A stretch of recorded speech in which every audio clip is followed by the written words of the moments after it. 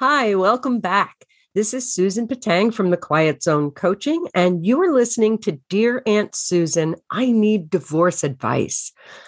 I want to talk a little bit about creating new holiday traditions.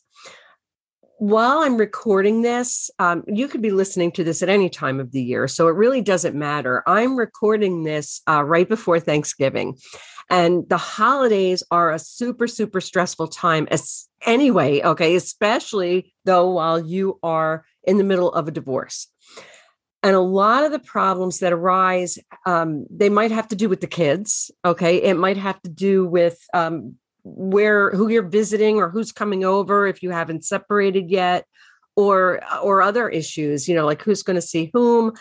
Because when you're married, you're not just marrying the other person, you're marrying their family too, right? I mean, you create these attachments to other people. So you might want to see some people from your ex's family, and they might want to see people from your family that they've become close to. The same thing applies with the kids. They're going to want to see both sets of grandparents. So if you have kids, that makes it just double difficult, doesn't it? And it's not just Thanksgiving and Christmas. It could be, if you, depending on your religion, it could be any different religious holidays. It could be Hanukkah. It could be Passover. It could be anything. It could be the 4th of July or whatever Independence Day you have where you are. So it could be anything. Here in the U.S., we have, Independence Day and Memorial Day and Labor Day weekend, and there are barbecues, and there's Easter and all these different things, Passover and just Veterans Day. Okay. There are all kinds of parades and stuff that go on all year long. And if you have kids, especially, and you have family traditions that surround these events and these holidays, it can get really super stressful to try to divide those days up. And see, even the dog agrees with me.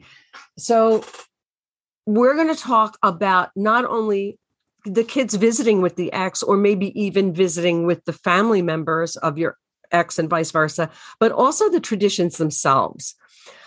So when it comes to having visits with the ex, whether it is with you and his family or his family with you or the kids, one of the super most important things that you want to do is, no matter how contentious your divorce is to keep the lines of communication as open as possible. And I know that can be hard, especially when, you're both being jerks to each other, which is normal too, but try to be as civil as possible. Also, make sure you don't say anything to the kids or to family members, his family members or your family members, about what's going on with them and what a jerk they are, and trashing them and things like that. Take the high road. It's just going to come back and bite you in the ass later. You don't want to do that. So make sure that you keep things as civil and as cordial as you possibly can, and don't trash talk. Use a strategy that's called reflective listening. And this is something I teach my coaching clients all the time. And it's good for just about any situation, whether it's conflict resolution or not. It's also called the Mr. Rogers School of Interpersonal Relationships, where you talk to other people as though they were the only person in the world. So you're reflecting back what you're hearing from them, and you're giving them your attention. So you're going to say, wow, it sounds like you want, or I'm hearing that you feel, or it seems like what's happening here is this. So a reflective listening statement would sound like, it sounds like you really want to have the kids for Christmas Eve, or it seems like your mom is really intent upon having the kids over for Christmas dinner.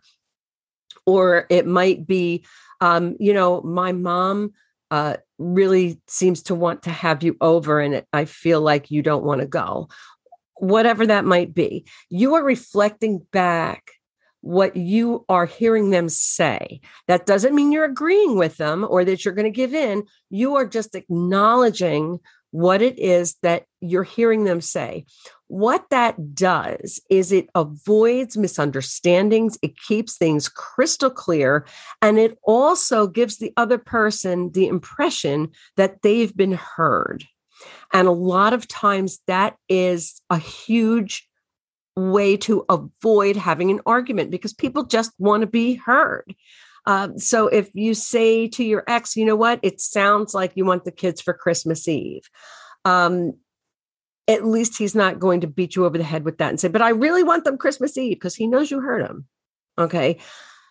The next thing I want you to do is to ask for what you want. And you can use the broken record technique if you have to. The broken record technique is where you just repeat the same thing over and over. So if that would sound like this, I hear you. I understand that you want the kids for Christmas Eve, but my parents wanted to have me and the kids over on Christmas Eve. So I'd really like to do that. Would you be willing to have the kids on Christmas Day and then take them to your mom's in the afternoon? Do you see what I'm doing here? I'm being not only solution oriented, but I'm showing that I'm listening to his concerns, but I'm also asking for what I want. If you have to use the broken record technique because they talk over you, that would be the situation where you would do it. So he would say, no, I want the kids on Christmas Eve. Okay, well, I hear that you want them, but I was really hoping to go to my parents on Christmas Eve and you wanted to take them to your mom's on Christmas Day. So how about if we do it like that? Okay. Be willing to compromise. That is super important. Okay, fine. Well, you can have the kids on Christmas Eve, and then I will take them to my parents on Thanksgiving, or I will take them to my parents the day after Christmas, or whatever. Okay. You have to be willing to be flexible. And you can use the broken record technique if they're not listening to you, but you need to be flexible. And also make sure to ask the kids what they want, because that's a huge negotiating tool. So if the kids really want to go to his parents' house or spend Christmas Eve with him on, that particular year, be flexible and negotiate a little bit. Well, fine. You know what? The kids really do want to see you on Christmas Eve. Tell you what, then I'll take them to my parents on Christmas Day or the day after. Be flexible. And also be an example, because the way you speak to your ex and the way you two negotiate this problem, first of all, your kids are watching. You're being a role model. Both of you are being a role model for your children. And even if you're having this discussion without them being around, they're going to understand that there was contention involved. They're going to be able to suss out the vibe and the energy that surrounds the situation. That's just part of being a human being. Human beings can do that. And kids are super good at it. So make sure that you are handling this. Take the high road. Make sure you're handling this in the most healthy, compromising, and low-key, calm manner that you possibly can. And I know sometimes the other person is going to not do that. But what you are doing is you are teaching them how you want to be treated. So if you stay on the high road and you stay calm and you stay solution oriented, you are showing them how you would like things to go in the future. Now, it might not happen that way this year, especially if it's the first year, but try to be the example. Try to be the solution to the problem. Try to be the person and be the solution that you want to see. And part of that means using the golden rule. So treat them the way that you would want to be treated. Remember that when people say nasty things to us and treat us badly, it usually doesn't have anything to do with us. It has to do with the pain that they are feeling, and we're just getting the brunt of it. So remember that. We're not going to go into a whole conflict resolution and communications thing right here. That is a whole set of other podcasts, and I will go there. So don't worry, we will talk about that down the road. But for now, use those as your go-to strategies for negotiating with the ex. The next thing I wanted to tell you about was creating new traditions for yourself. Look over the past traditions in your life and decide, what you want to discard, what you want to keep, what you want to change. So, for example, if you've been putting an elf on the shelf for the last 10 years because your ex had one when he was a kid, well, and you don't like it, don't put it up. Okay. Take it down. Create your own traditions. And again, this is something really important to ask the kids about. What are their favorite traditions? What do they want to create? Maybe you'll decide that Christmas Eve is going to be watching something on TV, like a rerun of what's that movie? One of the Christmas movies that you guys love with popcorn. You might want to do that, or you might want to decorate the tree on Christmas Eve, or you might want to decorate the tree the day after Thanksgiving. What do you feel like doing? How do you want to handle it? What new traditions do you want to create? Go out and buy some new inexpensive decorations. And again, that doesn't just apply to Christmas. I'm talking about Christmas just because that's a really great example, but this can apply to the 4th of July. Maybe you will want to have your own barbecue instead of going somewhere else, or maybe you won't want to barbecue at all and you want to go on vacation. There may be a whole different set of things that you can create, even if you don't have kids, for yourself. That just because you don't have kids doesn't mean you can't decorate your house for every holiday that comes down the pike. What are your favorite holidays? I got to tell you about this. You're going to love this. I had a client, God rest her, she's passed away.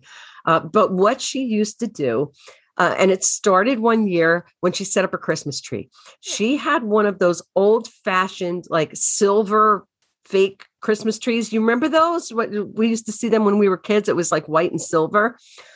So she put it up in her living room and she decorated it. She was all about decorating that tree. She had some killer Christmas decorations. She made a kick-ass tree. And then when Christmas was over, she said, oh, I really don't want to take that down. It looks so cool. So she left it up for a while. And then she said, yeah, Valentine's Day is coming. So that it kind of looks kind of dopey to have up a Christmas tree. So she took all of the Christmas decorations down and got Valentine's Day decorations. And she put them up on the tree. And she said, okay, well, now Valentine's Day is over. Hey, St. Patty's Day. And she was Irish. So she used to have these big, huge dinners, with the whole sauerbraten thing going on. There had corned beef and cabbage and whatnot. So she had a Christmas tree that was decorated with shamrocks and St. Patty's Day decorations. And then every holiday for the next year, like for Easter, for Memorial Day and 4th of July and Labor Day and every holiday, she would put up a new set of decorations. She left that tree up for like 2 years and just changed out all the decorations. It was wild. It was a new tradition that she started for herself. And I think she did it because, her nest was finally empty and she wanted to do something for herself. And that was a really super awesome self-care tradition that she built into her life.